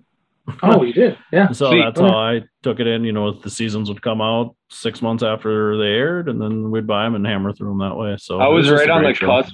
I was right on the cusp, but like I had like the Netflix plan where you got like 2 movies a month, and then you got the streaming. It was on the streaming. So God, Lost was on it. Lost was on there too. Yeah, I got back into Scrubs that way too. Another show on my short list. But you're right. Nice. Psych was a great show. What were the years on Psych again? Gosh, I'd have to look it up. I think it was like 04 to 12 or something like that. Okay. And now they've had 3 or 4 movies. I guess, I only watched the first one, but it was 06 to 14. That's wild. 6 to 14. Okay. Mm-hmm. Yeah. It was a good show. Definitely like season 3, 4, 5 were really good when they had like the yin and yang killer at the end of every season. Like that was a cool storyline. Just somebody that could actually beat Sean, like challenge him anyways, and actually killed people, and he those were cool storylines. So they added some stakes to it. Sean and Gus, one of the best buddies on TV. That's just 2 guys that just got each other and talk about pop culture. I mean, Sean's he's me. I mean, that pop culture he throws out all the time, constantly. That was a great show. You'd be a good Sean. You'd be a good Sean. Yeah, Powers of observation. Yeah, he's on some show now. My wife's watching, and he just holds a place in my heart. I'm like, oh, Sean. You guy. You. I didn't realize this till I just talked about True Detective, but my other show, my number 4 is also an HBO show. Much a different genre. It's Eastbound and Down, 2009, 2013. So good. I am quite the sucker for Danny McBride basically playing himself as a overage baseball pitcher. I mean, just if you've watched the show, especially the first season, and then season 2 is a little somber. First season's amazing. It's so Second quotable. Season's got a little somber note, but then 3rd and 4th are just really fun again. And he just continually makes bad decisions too. I mean, there's part just of that. A train wreck show. He's kind of learning, just really fantastic. I love it. I still quote different lines about it too. Like there's this probably my all-time favorite line, and then I'll move on. It's like I think it's season 1 when he gets back on steroids, trying to resurge his career. And he's always doing his Audible tape and he's recording, and he's like, I once had a strength and conditioning coach one time in college try to get me on a weight training program. And I told him, like, I ain't gonna lift that shit. It's heavy. Why do I need to lift weights to throw 100-mile-an-hour fastball? When my hand's been blessed by God. Seems like a good point. It's heavy. Yeah, that first season's so good. I dropped off. Second season lost me a little bit, and then I just never I watched season 3 and 4, but I don't know. Once the kid got in the mix and things, I lost me a little bit. But I'm a big fan. Good show. But yeah, if you ever said like, what's number one season of a comedy, that's got to be right up there. That's a killer season. Yeah. Holy moly. Yeah. Yeah. He's got his line back to the principal who's like into triathletes, or he's a triathlete. Mm. And he's like, I've been doing a lot of like, running, cycling, swimming. He's like, well, I play a real sport as opposed to like just being really good at exercising. Not being good at exercising. Yeah. His arrogance is just at a whole nother level, and especially because he's such garbage. Yeah, he's not a good dude. I had the mother effing spoon man at a party. I don't know. Soundgarden videos. Yeah. There's just so many dumb things like that. Yeah. I loved it. Yeah, that's a great choice. Yeah, it just the reasons of the rest of the seasons were not subpar, but just didn't get high enough on my list to go into even my top 5. So that's fair. Yeah. My number 3, 2016 to present time. Ooh. We have talked about it already, so it's Stranger Things. Stranger Things, yeah. We're definitely that nostalgia age group, and this show hits it on all cylinders every season. The acting, usually I don't like child actors, but these guys, whatever it's the directing, the situations they put them in, they're like 30. They do a great job. Even in season 1, they just put them in acting situations that they could succeed at, and the story's great. The adult actors interacting with the kids is really good. I mean, I like every part of it. We've talked a ton about it already on this episode, so I don't need to go into any more, but that's my number 3, Stranger Things. Obviously very solid choice. Jeremy? I'm claiming recency bias, but there might be. You're correct. My number 3 is The Big Bang Theory. Not quite 2.5, man. From 7 to 19. Man, dude, I'll tell you, it is, right? It said sitcom, right? You're going to basically get the same episode over and over, right? Like Sheldon's looking for his Nobel Peace Prize, and Leonard's trying to get after Penny, right? But it works. Man, I like, in terms of like sitcoms anyways, like pretty witty humor a lot of times, like pretty smart humor in a lot of cases, I think. And I don't know, something that you could throw on, like you said, at any point in time, you can grab any episode and you're going to laugh during it. So that was my number 3, Big Bang Theory. Yeah, I've seen a lot of episodes in syndication. And I would say you take that show and dump it into the 90s, and it'd probably be pretty high on my list. Just it'd be bigger than Friends. Based on what it was competing against. But now that, that model just seems dated to me now, It is. So it's a little harder for me to sit through, but yeah. I can't speak. I watched it very sparingly and just never connected with me. And I'm a Johnny Galecki fan. Oh, come on. Yeah, that's not actually true. That's not true. No. I was a big Roseanne guy. Yeah, I did. It's another demo there. It was like watching 80s. My family on TV, Jeremy. There was a lot. There's a lot of similarities there. I think my dad was Dan Connor. It was like a farmer version of Dan Connor. Yeah. Mine was like a biker version, which Dan Connor was a biker, I guess. So he was just Dan Connor. So a little shorter. But this ain't an 80s and 90s sitcom show. It's a 2000s It's beyond. a 2000s. So my number 3 is from 2009, 2015. It was Parks and Recreation, which was dropped just a little bit ago. The Office? Just a really fantastic, so not a new concept, right? It's not living off of something that's new radical idea for humor, but they did it so damn well. And I was skeptical at first. I remember when it launched, I'm like, okay, I think Greg Daniels is the U.S. Office guy, and he did both shows. I believe so. And you're like, okay, well, then he's not really. You're not going to fault a guy for like doing the same thing twice, but as opposed to somebody else just ripping him off. But you have so many good characters and actors on there who still had Ron. I mean, Ron Swanson's a top 5 all-time television character. Andy's, I mean, Tom Haverford. Tom. I mean, but Leslie, I've grown to really like Leslie, even though she's kind of like the center of the show. Yeah. And sometimes you'd never want to work with her. She reminds me of a lot of people that you end up working with at the time, and you're like, oh my God, overachiever and like constantly carving the way, the trailblazing woman role. And she fell into the hole in the park. Like, yeah. But there's so much to like about it. I mean, Chris Pratt is the absolute most likable. Good. He's good. I'm a big fan of is it Aubrey Plaza? She plays April. What's her April? She plays that character so well, and the way that her and Andy somehow connect because they're extremely different people. Oh yeah, 100%. There's fun things to be had in there, and I think they just did it really, really well. As much as it is kind of like a retcon, different relocation for The Office, I thought they did it really, really well. It was well done. So, and you didn't even mention Rob Lowe. Oh, you're Rob Lowe. I mean, you're right. You're beating me to the Adam punch. Scott. I'm a big Adam Scott, but I think that's the most boring Adam Scott version you're going to get. Yeah. I think he's a really talented guy. I think you look at like maybe it shows his range. Step Brothers versus that is like completely different roles. Yeah, I thought he played a straight man pretty well. The straight man. You get some role, early Ben Schwartz, Oh yeah. Before now he's Sonic, but making that cheddar. He's flush with cash. Yeah, I mean that character like just so obnoxious. Henry Winkler as his dad, the doctor.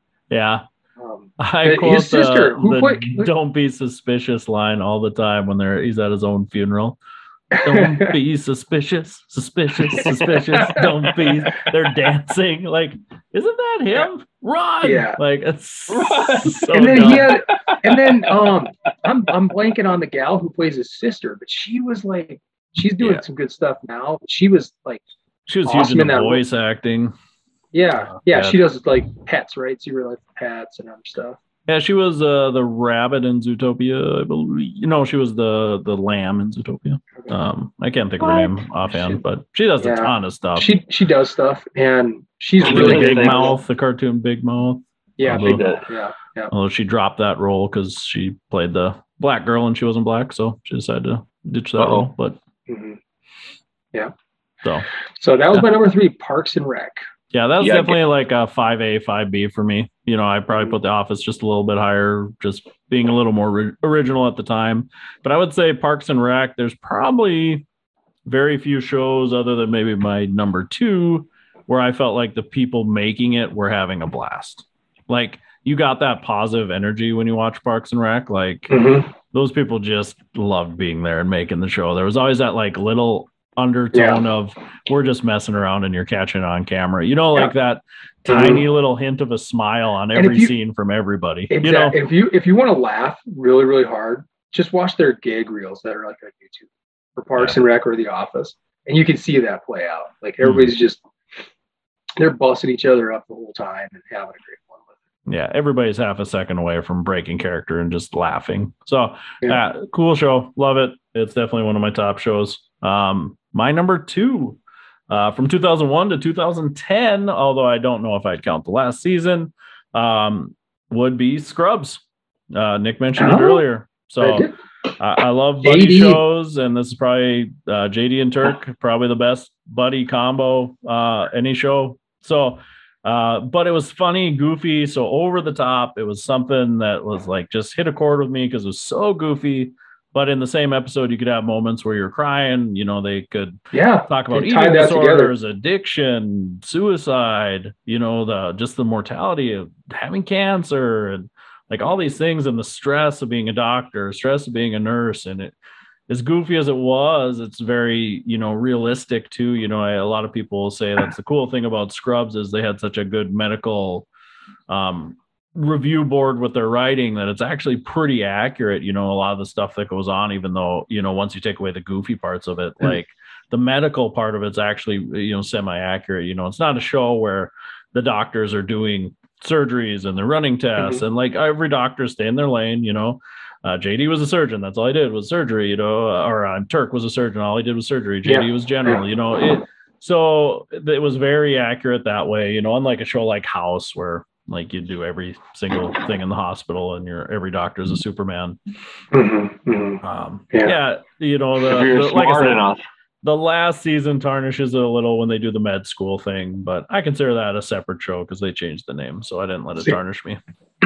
I definitely had it in my honorable mentions, but I couldn't make it top 5 as much as I enjoyed it as well. I enjoyed tons of great music too. I think that's an underrated aspect. That show used great music, but I didn't finish it. I never finished it. So, like you referencing season 10, I gotta jump back into that at some point. The last episode of season 8, when they thought that was going to be the finale. What is it on?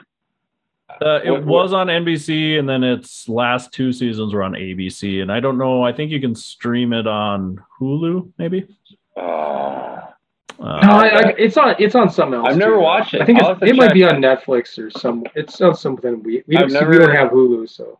Yeah, but I've seen it. Yeah, but at the end, when he's leaving the hospital after saying goodbye to everybody, and they're like playing the film of him and Elliot growing old together, and they got Peter Gabriel's Book of Love in the background as he's watching that, it just hits me in the feels because he build up to this moment, and that's kind of the cool part about JD too, is like he's this super loving doctor. He just puts everything into his patients, but he puts so much into his patients. He has like his free time, his social life. He's not a great friend. He's not a great, like a super boyfriend. Like he sabotages a lot of his relationships, and it's kind of real, like, because he puts so much into his work and he puts his heart and soul into it. Like he doesn't give his friends and family the time they deserve. And you see that with his dad ends up passing away and he doesn't have a good relationship with him, and his brother is a mess up and he doesn't have a good relationship with him. And with Elliot, is on and off again love interest. He just doesn't have enough time for her. She doesn't have enough time for him. It's very real. It's an emotional show that'll make you laugh and cry in the same episode multiple times a season. So that's my number 2, Scrubs. Yeah, it's a good one. So when I haven't watched, I need to watch it. That's what I was asking. Hit 1 season of True Detective up first, and then 8 seasons of Scrubs, and then 2 more seasons of True Detective. That's a sandwich you're going to want to try. Okay. So my number 2, like, this is a case of recency bias too. I know you guys are gonna be like, "Oh, this guy sucks." But I'm sure that's still on. I just recently rewatched the whole series of this. This was another one that I watched in PT school. It was White Collar. I don't know if you guys are familiar. Heard of it? Yeah. It's Matt Bomer, is that the main guy? It is. Neil Caffrey is a like a world-renowned art thief, and then he gets caught, and so then he's working with Peter Burke, who's an FBI agent. So it's like this kind of back and forth where like this guy's like working for the FBI, but he's always kind of doing his own thing. But then he likes the FBI guy. They're friends, so he's trying to like kind of maintain that relationship and do good things for him and make sure he's not in the lurch, that sort of thing too. So again, it's not like Tiffany Amber Thiessen's in that show. Is that right? She is, yeah. Yep. Always holds a spot in my heart. I know what you want to know. Peter Burke's wife in that. But I don't know, just like an enjoyable, and like again, it's not something that's gonna make you think a ton. It's like a lot of very similar plot lines where you're like, this is impossible to steal. How's he going to find a way to steal it and not let the FBI know he did it?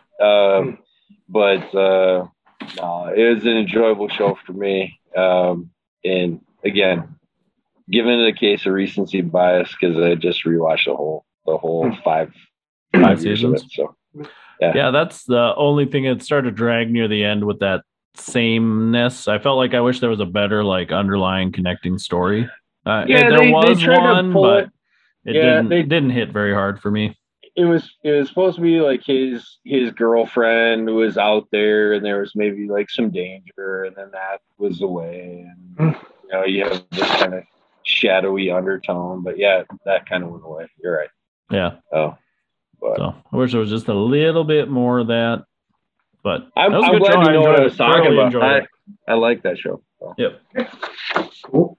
Cool. Really? Well, number two. My number 2 is not radically different from my number 3. It is The Office, the U.S. version. Okay. And at the end of the day, it's that whole argument: are they so similar? Do I gotta only pick one? Like we talked about that before, but I'm like, no, I loved it. I honest to God loved it so much. I think between the original run and then it was on Netflix forever. I think I've seen every episode at least twice, sometimes more. Still holds up. You said, Casey went on deeper dive with it at number 5. I mean, Steve Carell's amazing. I think that, but it's an ensemble show too, that you get to know and love the characters.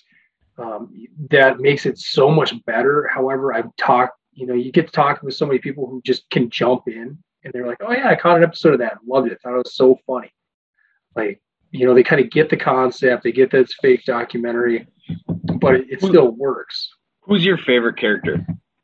It might be Michael. I mean, really? The thing that I started learning to enjoy about Michael is they gave you these glimpses like every 2, 3, 4 episodes, somewhere around that cadence, like his abilities to connect with people. Yeah. Because if you didn't do that, it would pull you out of it. And there were times where you're like, oh my God, like who would ever allow this guy to be, remaining in a leadership role this long, whether you're a paper company or not. But then he'd jump in and have an episode where he shows like some amazing heart, or he shows some great aptitude, right? And they have some episodes where, he has to go out and sell. Yeah. And he's just a killer salesman. Yeah. It's just like any business, like, well, you're not maybe a manager, but you're our best salesman, so I guess you're going to get promoted. Maybe you shouldn't have just promoted the next guy in line. But but love those the whole scenes. the dynamic between Jim and Dwight for all those years, that it really held up. There's some amazing scene is when Michael's trying to coach Dwight up on sales, and they do the mock phone call with paper ordering, and Jim's playing Mr. Buttlicker, and he wants to buy a million reams, and the way everybody's just all in on that scene, especially big hats out to like Rainn Wilson and Steve Carell, because they're the ones playing they're not in a joke. I think John Krasinski did a fine job, but he was always the viewer in on the joke, right? That was kind of his role. Well, our prices have never been lower. And the way Michael's looks over at Dwight, like he's gonna buy a million reams. And I mean, those are just such great moments. And again, I said the outtakes. If you catch the outtake, the gag reels. Oh yeah. It's just it'll have you laughing the whole time. I mean, guys like Creed would just drop something so random, and again, over time, you got to just appreciate how weird this random character was. Yeah. So, have either of you guys gone and watched the British version at all? Yeah, I tried. I didn't like it. I didn't like it at all. Really? It has the darker heart. I don't think it has the same. Yeah. I don't know. Yeah, it's take Michael Scott from the first 6 episodes of The Office and just roll out through 3 seasons. And it's he doesn't have that redeeming quality. Mm-hmm. And that's maybe my thing with Ricky Gervais, why I didn't make my top stand-ups either, because I don't know. At the end, I mean, he can be funny, but I don't know if I like him. He's not a guy you'd want to go hang out and have some beers with. You wouldn't want him to present you with a Dundee. No. But I would take one from Steve Carell. Yep. Yeah, right. Totally agree. All right, that's my number 2, The Office. 2005 to 2013, I believe. Yeah, correct. I think you're right. My number 1, 2008 to 2013. It's probably low-hanging fruit, but it is Breaking Bad. 62 episodes, the tightest show I've ever seen. 62 episodes, and every one of them is intense from start to finish. There's lots of unlikable characters. I think that pulls some people away. They may not like, his wife, or Hank can be tough on people, but I think that brings it all into the reality of the show. Is it's not all likable characters. This is things nasty. It's real life. Yeah, it's gritty. An unbelievable making meth. anti-hero development. The Walter White character is just phenomenal. I mean, that transformation from season 1 to season 5 is just incredible. And Jesse's transformation from going through all that stuff, pretty much PTSD by the end of it all. I mean, it's just amazing to watch these characters grow, and the storyline's phenomenal. So that's, I could, if I had the time, I could watch 62 episodes in a row. I mean, it's just a great show. So, and yeah, everybody, a lot of people would agree with me. I mean, 16 Emmys is unbelievable. Yeah. Yeah. Pretty well received show. Yeah. That's okay. And it was tight. You know, it was definitely, you know, was one of those first of those, like, it's going to be 5 seasons and it's done. You know, like there was no, it knew what it was going to do. It told the story from start to finish. Same reason The Wire was really popular for a lot of people is the show knew what it was going to be. Didn't watch that either. And it didn't try to pad it, and it didn't try to extend it. It didn't realize, hey, these characters are really popular. People love this. Let's try to expand it and make it last forever. You know, so. But they do have that offshoot, like Better Call Saul, right? That's like, yeah, pretty cool. Right? Yep. Yeah, and that's actually a really good show too. Surprisingly, I thought it wouldn't be, but it is actually phenomenal too. Cool. On my short list. So that's my number 1, Breaking Bad. Awesome. Nice, cool. Stole it from every list I looked at. Googled them all. I can't say any more about my number 1 that you guys haven't already, but mine is The Office. That was one, like, when it first came out, like, we watched it from season 1 in college at the time. We would get together each week and watch it. Like, that's one show I can say we did that for a number of years where it was like, hey, it's Thursday night, let's watch The Office. And since then, I will not take the time to do that. I'm like, I'll wait till there's 7 episodes I can stream, or 4 seasons that I can stream. But yeah, such a good show. I was a big Jim guy in The Office. I don't know. He had likable dude. Yeah. But just, gosh, yeah, so many skits that you could go over and over about. But yeah, I won't take a ton of time. But number 1, The Office. Oh, a big shout out to John Krasinski, because he's still doing big things, like taking his career. He's very different, you know. Yeah, Spy Guy. Amazon. He's, yeah. He was the. Oh, it wasn't Jack Reacher, but it was the other one. It is. Isn't it Jack? No, it's not Jack Reacher. Not Jack Reacher. It's God. It's the remake Clear and Present Danger, Hunt for Red October. The old Tom Clancy stuff. Yeah. Yeah. I think of the guy's name though. Anyways, but I think that show's been canceled now, though. I think that got the X. Jack Ryan. Jack Ryan. Yeah. Close. It was a Jack Reacher. Jack R. was close. Reacher is a good show. That would have made my top 5 had there been more of it, right? If they if they can keep it up. That's spot on. Watch it. It's worth it. No, you hit, you know, The Office, like I said, you know, Michael, obviously everybody can relate to Jim, right? He's the most relatable character and awesome. But like I said, I think if you took, I'm striving to be Michael. It'd be hard to find anybody now in hindsight to replace Steve Carell as Michael. And I mean, obviously they dabbled with all those guests, you know, for a while. And they took it in that really weird, like, I mean, it did hold up even a little bit with, who am I thinking of that came in as the creepy boss? Robert California. James Spader. Spader. Yeah, Fader. Yep. Ultron. Yeah. I mean, that added like a weirdness to it, you know, but it still worked because they could play off of him, but he was super creepy and not very likable. Awesome choice, Jeremy. Awesome. My number 1, we've already beat to death here, but I did go with Stranger Things. In my heart of hearts, because recency bias. Maybe, but it's also a show I've seen the first 3 seasons twice. You know, gone back, rewatched them with the second time through with the kids. They all like it. Was it freaky for them? Yeah, to certain degrees. Yeah, and we haven't seen them already.